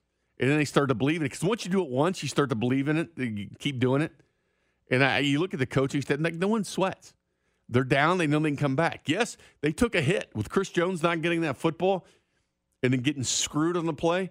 That can screw up a team. That can, and I know it had the opposite effect with the Chiefs where they took the momentum and they used it for the second half. But that can honestly derail a team, because then you're like, oh, man, look at us. We're down in this game. We're not getting the calls. We could have won with that game. And then that play stays on your mind. You're not like a closer in Major League Baseball where you can forget what happened the night before. That's what the good ones do. They forget what happened the night before, and they go out and do their job. Well, the Chiefs are doing that. They're forgetting what happened on the play before. Mahomes does. He'll make a bad pass or throw a pick or something. It's different the next time out. He's a different guy. He doesn't care. They make mistakes, but they don't flinch. And that's something good with the Kansas City Chiefs. Our phone number, 913-586-7610. Be happy to take your phone calls. Plus, hear from quarterback Patrick Mahomes and what he thought maybe of the way quarterbacks are treated next. You're listening to the Arrowhead Pride Post-Game Show, presented by Andy's Frozen Custard. Tune in Mondays at 2:15 for our weekly conversation with Patrick Mahomes on your official broadcast partner of the Kansas City Chiefs, 610 Sports Radio.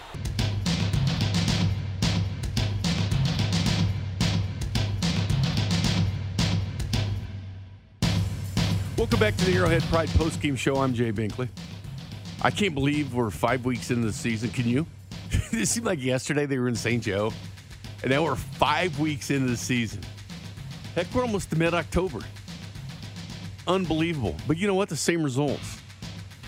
The same results for the Kansas City Chiefs. I think we're getting used to them winning.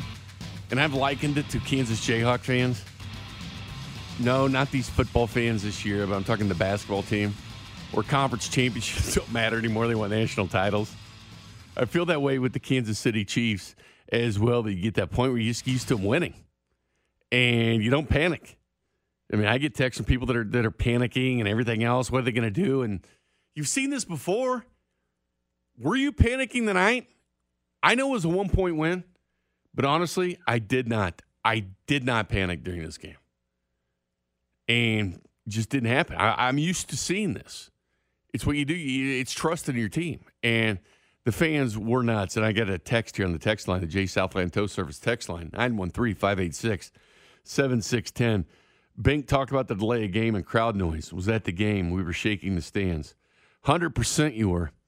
And remember when the Chiefs got the noise record, and then when the Guinness came here, take that with a grain of salt. You had to pay Guinness to show up. They show up and give you the record. Then Seattle got it. Then the Chiefs got it back against the Patriots the night before that Oakland wildcard game in baseball. Remember that? I remember saying to myself, and Henry at the time, we were doing the day shift, and I remember talking to him the next day and said, can you imagine Royals fans bringing that same energy you saw at Arrowhead Stadium the night before? Same fans. They just turn the red shirt in and have a blue one on. Same group, same people, same hardworking Kansas Cityans that you see at these games. And they did. They became loud at Kauffman Stadium. Became raucous. But yes, I heard Arrowhead tonight. Tonight was one of the nights, if you're listening to the game, you could really hear it. You know, when Mitch and Danon and Kling were talking, you could hear kind of the fans behind him. I had Kling on earlier, and he was talking about, just the rabid fan base, one of the best crowds he's ever seen. Pete was talking about maybe being the loudest regular season game he's seen in his 9 years with the Chiefs. He used to work for the Chiefs. Now he's Arrowhead Pride Editor-in-Chief and our Chiefs Insider. I think so, too. I mean, just the way that you guys were kind of inspiring the team tonight. It was a big part of what the Chiefs were doing. You don't hear that a lot in the NFL, but the crowd had their back. Andy Reid talked about the momentum, the way you guys were chanting, the way you didn't forget about it. The way oftentimes things are forgotten about and you move on, you didn't forget about it. And honestly, I think the officiating crew was scared of you. Honestly, it looked like Carl Cheffers wanted to cry. Honestly. He was like, oh, crap. He was probably thinking, like, how the hell is he going to get out of the stadium? Which, if you're doing something to the ref after the game, that's dumb. They're human beings, let them be. But you can boo them. Anybody can be booed on that football field, including officials. Hell, I was booing Carl Cheffers just sitting here. I was mad. But that's football. That's emotion. But you guys were insane tonight. And props to you fans. I mean, you Arrowhead, you get your name out there. They even talked about it. There's Joe Buck. And I know that Mitch was talking about too. And people on Twitter were talking about the Chiefs fan base. They were linking it to like baseball. Because, Boston Red Sox, the Cardinals always, consider the best fans in baseball. And they talk about they know when to be quiet, when not to. They were giving the Chiefs fans that same respect. Like they knew when to be loud. They knew when to intimidate. And tonight's crowd was intimidating. Like it was actually intimidating. Arrowhead Stadium is an intimidating place for other teams to go play. You hear former players talking about going to Arrowhead Stadium, the experience and how loud it gets. Well, that's the way it was tonight. It became intimidating. Not that it always is. Tonight it did, man. There's not a single place in the NFL as loud as it was in Kansas City tonight. There's none like it. It's a college football atmosphere every time, but it actually became an intimidating place. And I've seen the transition. Again, I had season tickets in the 80s when nobody went. Honestly, remember the turf field? I have them as coasters now. The actual turf field, I got them as beer coasters now. But then when Marty got here and Carl, things changed and Arrowhead became a different place. Arrowhead always existed, but it was different. And in that Bills Monday night game, it became alive. Remember Jim Kelly and the Bills and how good they were and the Chiefs beat them on Monday night? That was getting known as a loud crowd. I don't think the word intimidation for me has, I know the Chiefs fans are loud and they get in your face and you and you and you and you and that kind of stuff. But it was actually an intimidating place tonight. That was fun to see. Let's go back to the phone lines now. We'll always hear from you. We're sitting here at night just for you so you can talk about this great football game tonight. Let's go out to Lone Jack. Talk to the mayor of Lone Jack, Neil. What's up, Neil? Morning, Jay. Good morning. There's a reason you don't hear a crowd like that too often, Jay. And the reason is most of the time crowds are not nearly as pissed off as we were tonight. That was intimidating tonight, I think. Jay, it was. And, Carl Cheffers should feel intimidated. And the man should never do another Chiefs game the rest of his career. He should be out of the NFL tomorrow. I'm so sick and tired of seeing him officiate our games, and I'm trying to be calm, Jay. But I mean, the sad part, Jay, is I can't even enjoy the win. I can't, because after Sunday with the travesty of Tom Brady, and after tonight with the travesty that this game was, and countless other examples, it's been growing and growing and growing over the last several years, probably 4, 5, 6 years, about how people feel like the NFL is the WWE. And I'm on the brink, man. I can't even enjoy the game. I can't. I can't even enjoy the fact that we won this game. You talking about the Grady Jarrett play on Brady where that did make a difference in the game? You still enjoyed it, Neil. I know you still enjoyed the win. A win's a win. But I get what you're saying. I get what you're saying. They're taking football away from us. It gets harder and harder every day, man. I've loved this game since I was a little kid. I loved the Chiefs for 40 years. It gets harder and harder every passing day to still accept this league and the embarrassment that this league is. I'm going to talk to Cody and Gold tomorrow. I feel like we need to go back to 2012 or what year it was.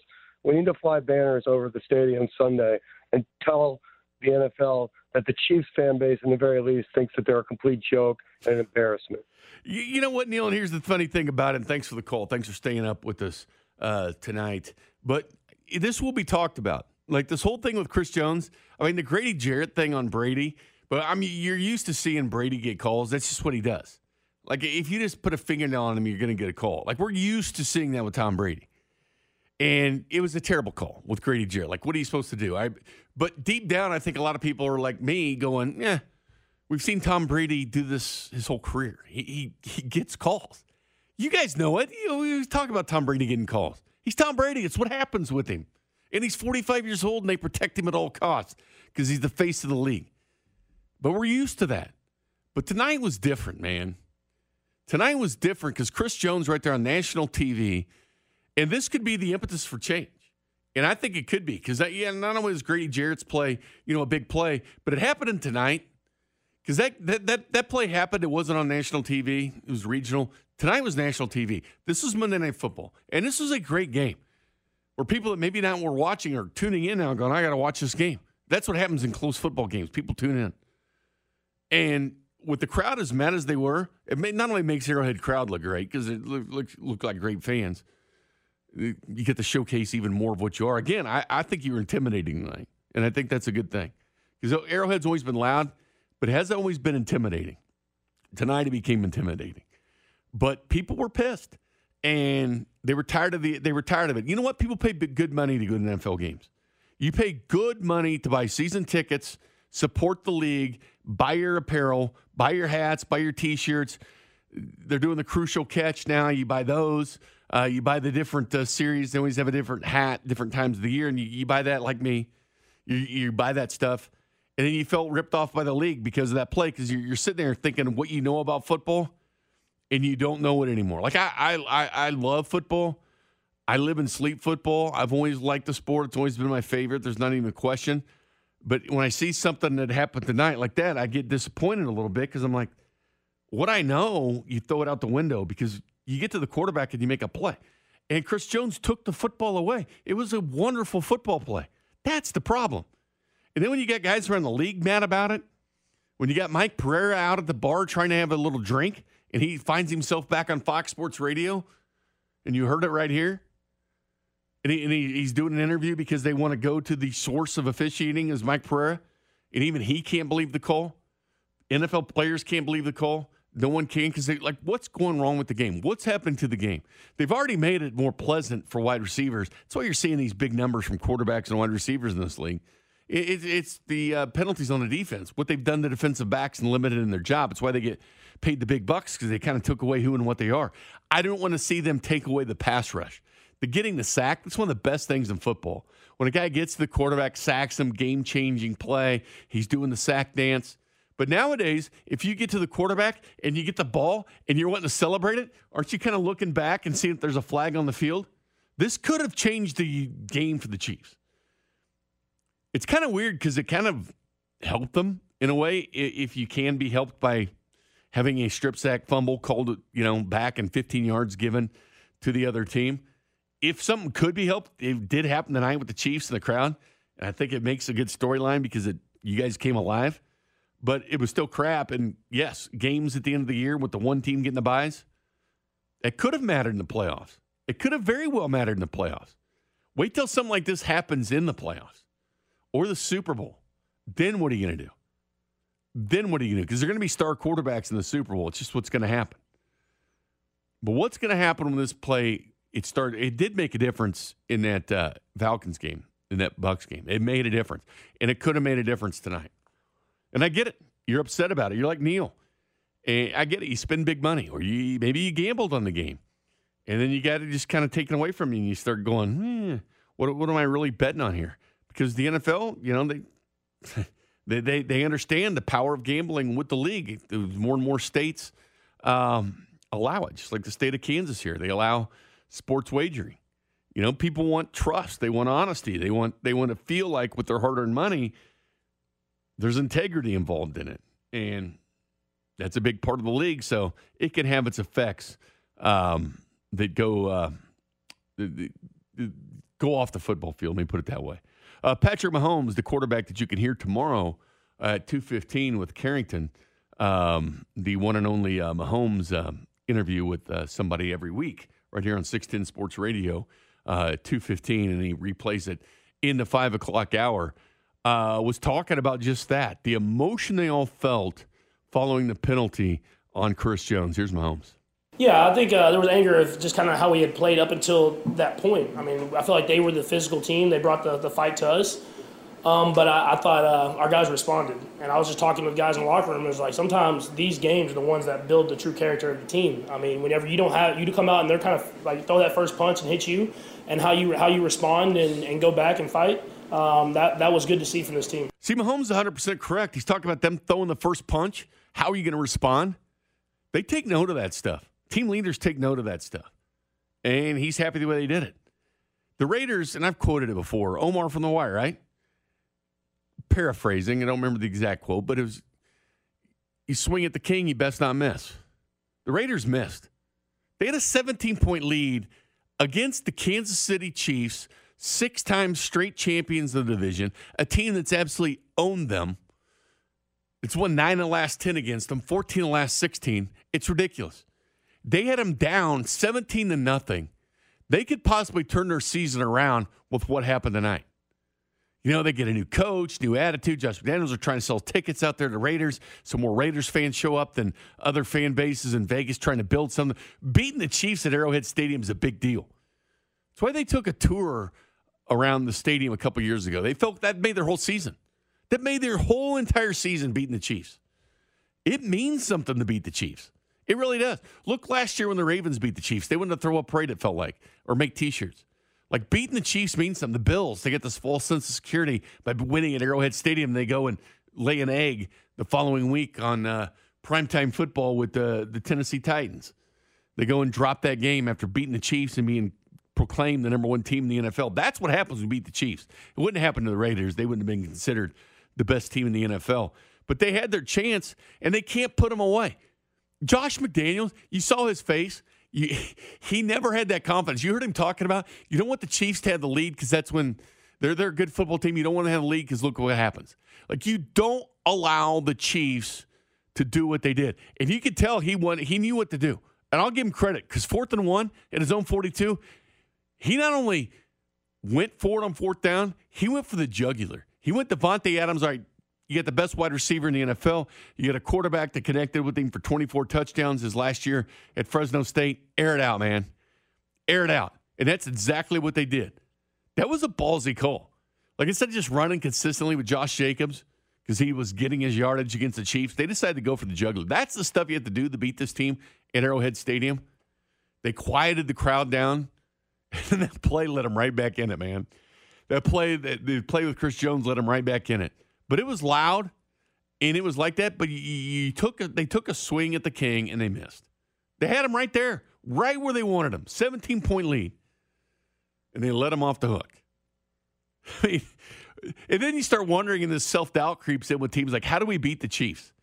Like, we can build a 2-touchdown and get a field goal lead, get a 17-point lead on them at home. We'll quiet the crowd base. Chiefs aren't playing anywhere near their A or B game. They're probably playing a C game or C-, maybe even a D that first quarter. And you didn't take advantage of them, beat them, and you let them come back in the game. That's humiliating. That stuff sticks in your mind. Like, how are we going to beat this team? If we have a 17-point lead against the Chiefs and they still come back and beat us, how are we going to do it? Mahomes is right. They did feed off that energy. Now, Mahomes also addressed the kind of the slow start that they had tonight, talking about the offensive line, the gelling. Keep in mind, Trey Smith, the road grader, didn't play tonight. Nick Allegretti, really a versatile lineman that Andy Reid loves those type of players that can play tackle, guard, wherever. Slow start, Orlando Brown, rough game in the beginning, no question about it. Was it rough? But here's Mahomes talking about the slow start. I thought they just were more physical than we were. At the end of the day, they came out and they rushed the passer well. They ran the ball well. And those two things are how physical you are. And I kind of went up to the line. I said, hey, we're going to win or lose this game because of y'all. And they responded. They went out there and blocked their tail off the entire second half and gave me time to make those throws downfield. They did go out there and respond. You know, Creed Humphrey's doing his job every single play. There's just guys that do. And I know the Orlando Brown criticism is going to come tomorrow. And there were some times today he made some great plays. When he got downfield on some screens, he would get downfield and help his teammates out. And there were some times he was beaten by Max Crosby, Chandler Jones. There were times they'd flip-flop him and he was beaten. But I'll say this. Just always remember this when it comes to Orlando Brown. Remember pick 58. The Ravens sent back pick 58 with that Orlando Brown deal. The Chiefs selected the guy that wears the green dot on defense, Nick Bolton. So they did do that. Mahomes was also caught kind of yelling at the Raiders. He was really getting into the game. I mean, there was some serious smack going back and forth with Mahomes and the Raiders. His feelings on that. Yeah, no, I like to show my emotion when I play. That's kind of who I am. And, I mean, I thought we needed it at that time is everybody to go out there and bring the fight back to them. And I think you saw that guys did that, and that's why we won the football game. He did it. He won it. But not only that, did you notice a couple times tonight he didn't slide feet first? He put himself more susceptible to being hit by sliding head first. I wouldn't recommend that whatsoever with a guy like Mahomes, but he was doing it smart. He knew he wasn't going to get hit. It was kind of in some wide open space. That stuff goes a long way, man. When your quarterback's willing to go do something like that, and that's what he was willing to do. But he was talking some junk. But that's what happens with the great ones. They talk back. Manning used to do it all the time. Brady talks junk with players all the time. Phillip Rivers used to do it, although he do it clean. Phillip Rivers never cussed, but he got on you probably more than anybody else did in the NFL, but he did it clean. But you're used to seeing it. They're emotional. You're going to get smack talk from the quarterback, and you should, because these guys all want to beat Mahomes, and Mahomes wants to beat them. It's great. Here's Mahomes' thoughts on the Chris Jones play. Yeah, I mean, it wasn't the greatest call in the world, but I mean, at the same time, I mean, it's a hard job they have at refereeing. But obviously, I mean, whenever the ball comes out and that guy, I mean, he's going to try to get off of him, but they're both fighting for the ball at the same time. It's tough, but you have to find a way to bounce back, and we did. He's got to be careful with his answers here because he could be the beneficiary of something like this happening in the future. But here's just his overall thoughts, Patrick Mahomes, on the roughing the passer rule. It's something where, I mean, obviously you want to protect the players and everything like that in all aspects of the game. But at the same time, there comes like a common sense factor where guys are trying to play football and try to win football games. And so whenever it's blatant and they do something dirty to try to hurt someone, you want to make sure that's called. But at the same time, you don't want it to affect the football game and change the outcome. And I'm sure the rest of them, they watch tape and they do this. They work in practice just like we do. So they'll go back and work on it and make the right correction. So, the refs, you hope they do, but they're going to have to sit down as a league and figure this out. It's just sitting about this officiating crew. It's about I think they're confused. I really do. I think the whole Tua thing and him, I think the Tua, getting hit and playing the next week, I think that really sent shockwaves around the NFL in the officiating crew, and I think it freaked them out. I do. I think that play by Tua and everybody seeing like his hands all crooked, that changed things. And I think the officials are intimidated to see that happen again. And I do think the everlasting effects that Tua play are played in this weekend. Not only the Buccaneers game, but the game that we saw tonight. Here's Mahomes about his offensive line. We talked about a minute ago.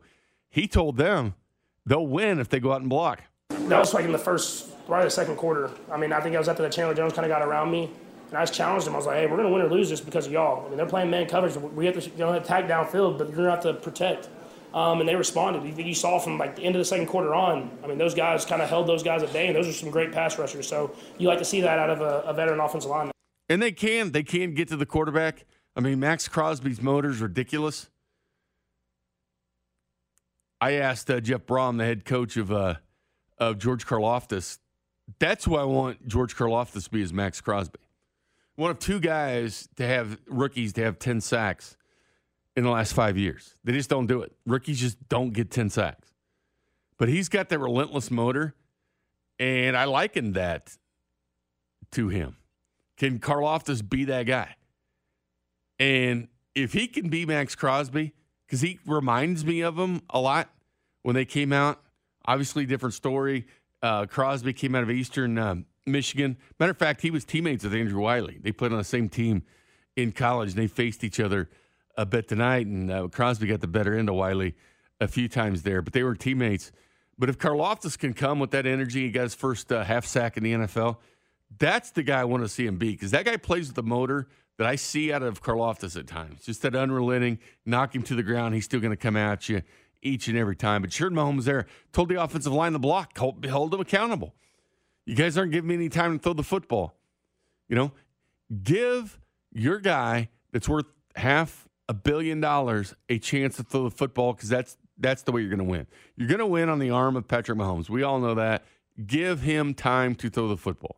Running back, step up and run the damn ball. Because, let's face it, running behind Patrick Mahomes is one of the easiest jobs in the NFL. No questions asked, one of the easiest jobs. Why? You're never going to face an 8-man front. You got defenses on their heels because they're worried about Patrick Mahomes eating them up. If you're a running back behind that with this line, that are known road graders blocking run-wise in college, and then you put a running game behind Mahomes, they should be good. Like, running behind Patrick should be, like, the best job to have in the NFL. Like, not having to worry about 8-man fronts. You kidding me? It's not like Derrick Henry out there where everybody's worried about him getting the ball. No, they're worried about Patrick. So, yes, show up, hold him accountable, which he did, and they went out there and got the job done. We'll take a timeout. You want to call in, you can, 913-586-7610. We come back, though. There was a little incident that got a little buzz after the game. Davante Adams very upset, shoving somebody, a cameraman, to the ground. I'll tell you what happened next. You're listening to the Arrowhead Pride postgame show, presented by Andy's Frozen Custard. Tune in Mondays at 7:30 for our weekly conversation with Derek Johnson on your official broadcast partner of the Kansas City Chiefs, 610 Sports Radio.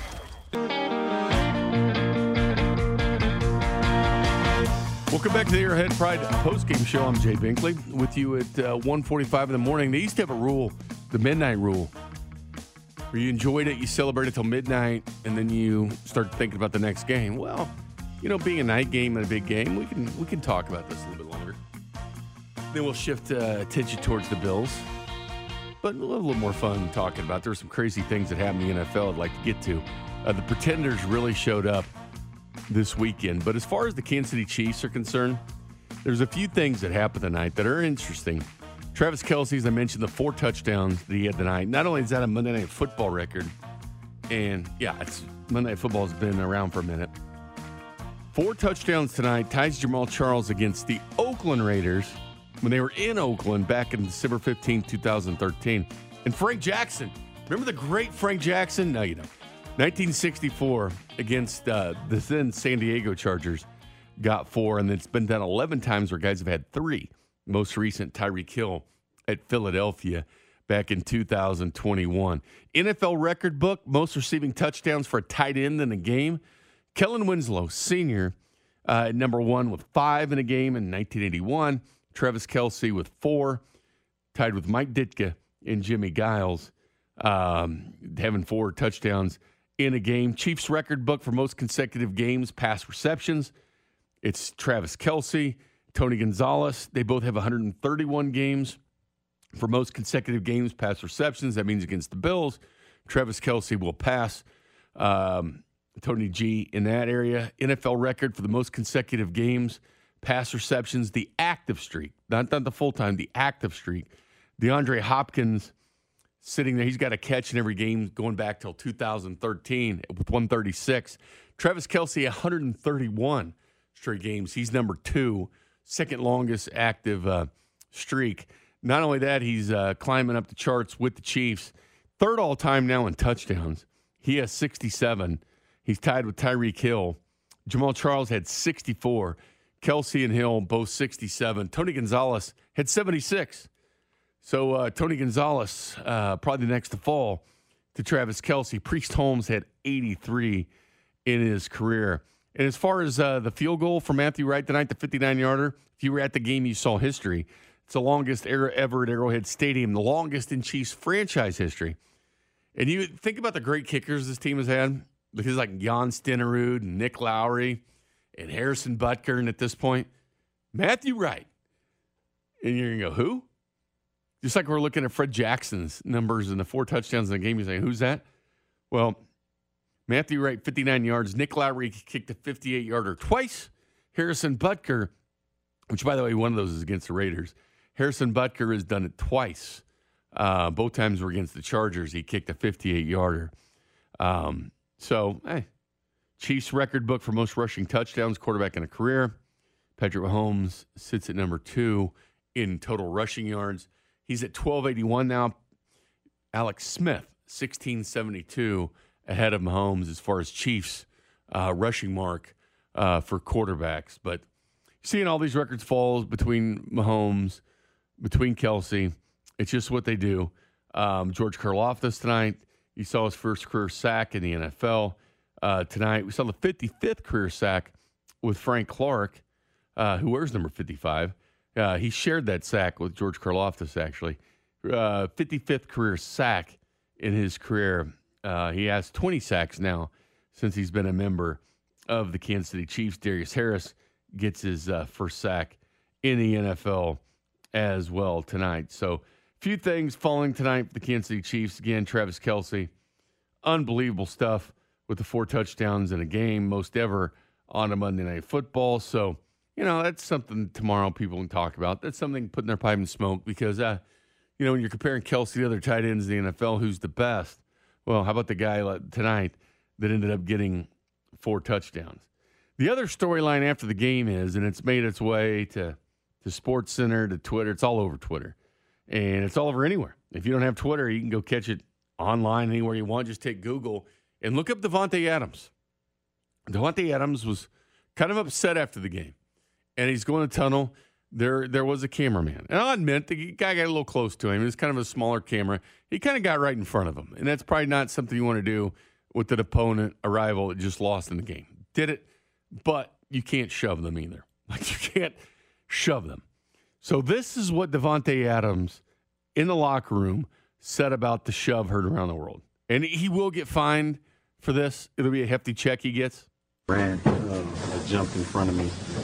We coming off the field, and I bumped into him and kind of pushed him, and then he ended up on the ground. So I want to say sorry to him for that because that was just frustration mixed with him running and literally just running in front of me, and that was shouldn't have responded that way. But that's how I initially responded. So I want to apologize to him for that. So he apologized to him that he didn't bump into him though.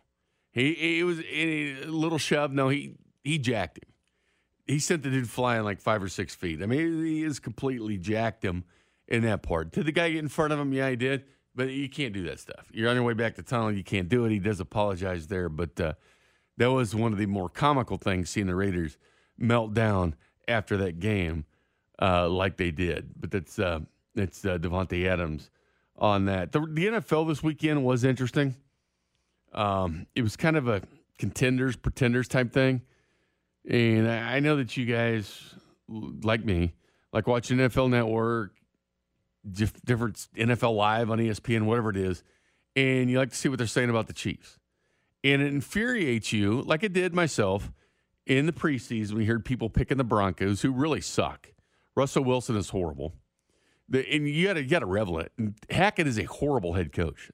Like, that is perfect. Like, Denver can't get things right, and they keep getting people from Kansas City that don't work out there, whether it's Shane Ray on defense, Drew Lock at quarterback. Nathaniel Hackett has pictures wearing Chiefs gear because he went to high school here in Kansas City. He's Paul Hackett's kid. But anyway, this whole Kansas City connection with Denver. But that's a football town. They love the Denver Broncos, and that team is terrible. And they thought they were going to be good this year. So much so people were picking the Broncos. That's why they got back to they're on prime time again next week. They were on last week. Remember the Colts game? That was one of the worst games you've ever seen. But the Broncos, that's a complete pretender. People were picking them to win it. People were picking the Raiders to win the division. People picked the Chargers to win the division. And we've already seen the Chargers lose the Kansas City Chiefs at Arrowhead Stadium. So how about the Giants beating the Packers? Back-to-back MVP Aaron Rodgers. Is it going to hurt them losing Devontae Adams and MVS? I think so. They're trying to do it with the younger receivers. I don't see it. They had a 10-point lead on the Giants. They lose 27-22. The Giants go to 4-1, not the Packers. They go to 3-2. Packers were exposed this weekend. The Chargers-Browns game was terrible. The Browns missed a field goal that would have beaten the Chargers at the end. The Chargers get a 2-point win. That was terrible. How about Detroit Lions? Yeah, I know we're talking about the Detroit Lions here. They were the number one offense in the NFL. They really were. The number one offense got shut out by the number 19 defense, 29-0. The Patriots looked viable in that game. But everybody, the hot thing smoking, and the Lions are 1-4. They're still a bad football team. But I did watch Hard Knocks, I'll be honest with you, with the Lions. But they lose 29-0. That's pretenderish stuff. The Dolphins, and I know they were down to Skylar Thompson, the local quarterback from Fort Osage, and went to Kansas State because Bridgewater and Tua are hurt. But you know what? Tua doesn't play defense. They gave up 40 points to the Jets. To the Jets. They got hammered by the New York Jets. And people were talking, the Dolphins, maybe they're that sneaky team in the AFC. No, they're not. The Titans beat the Commanders, and that was a fluke the way that game went.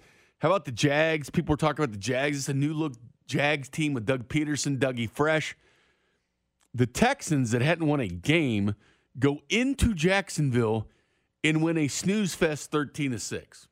In Jacksonville, they beat the team that people, how about the Jaguars? Lose the Texans at home. Contenders, or pretenders, excuse me. Eagles still look good. I'll give them that. The Ravens and Bengals.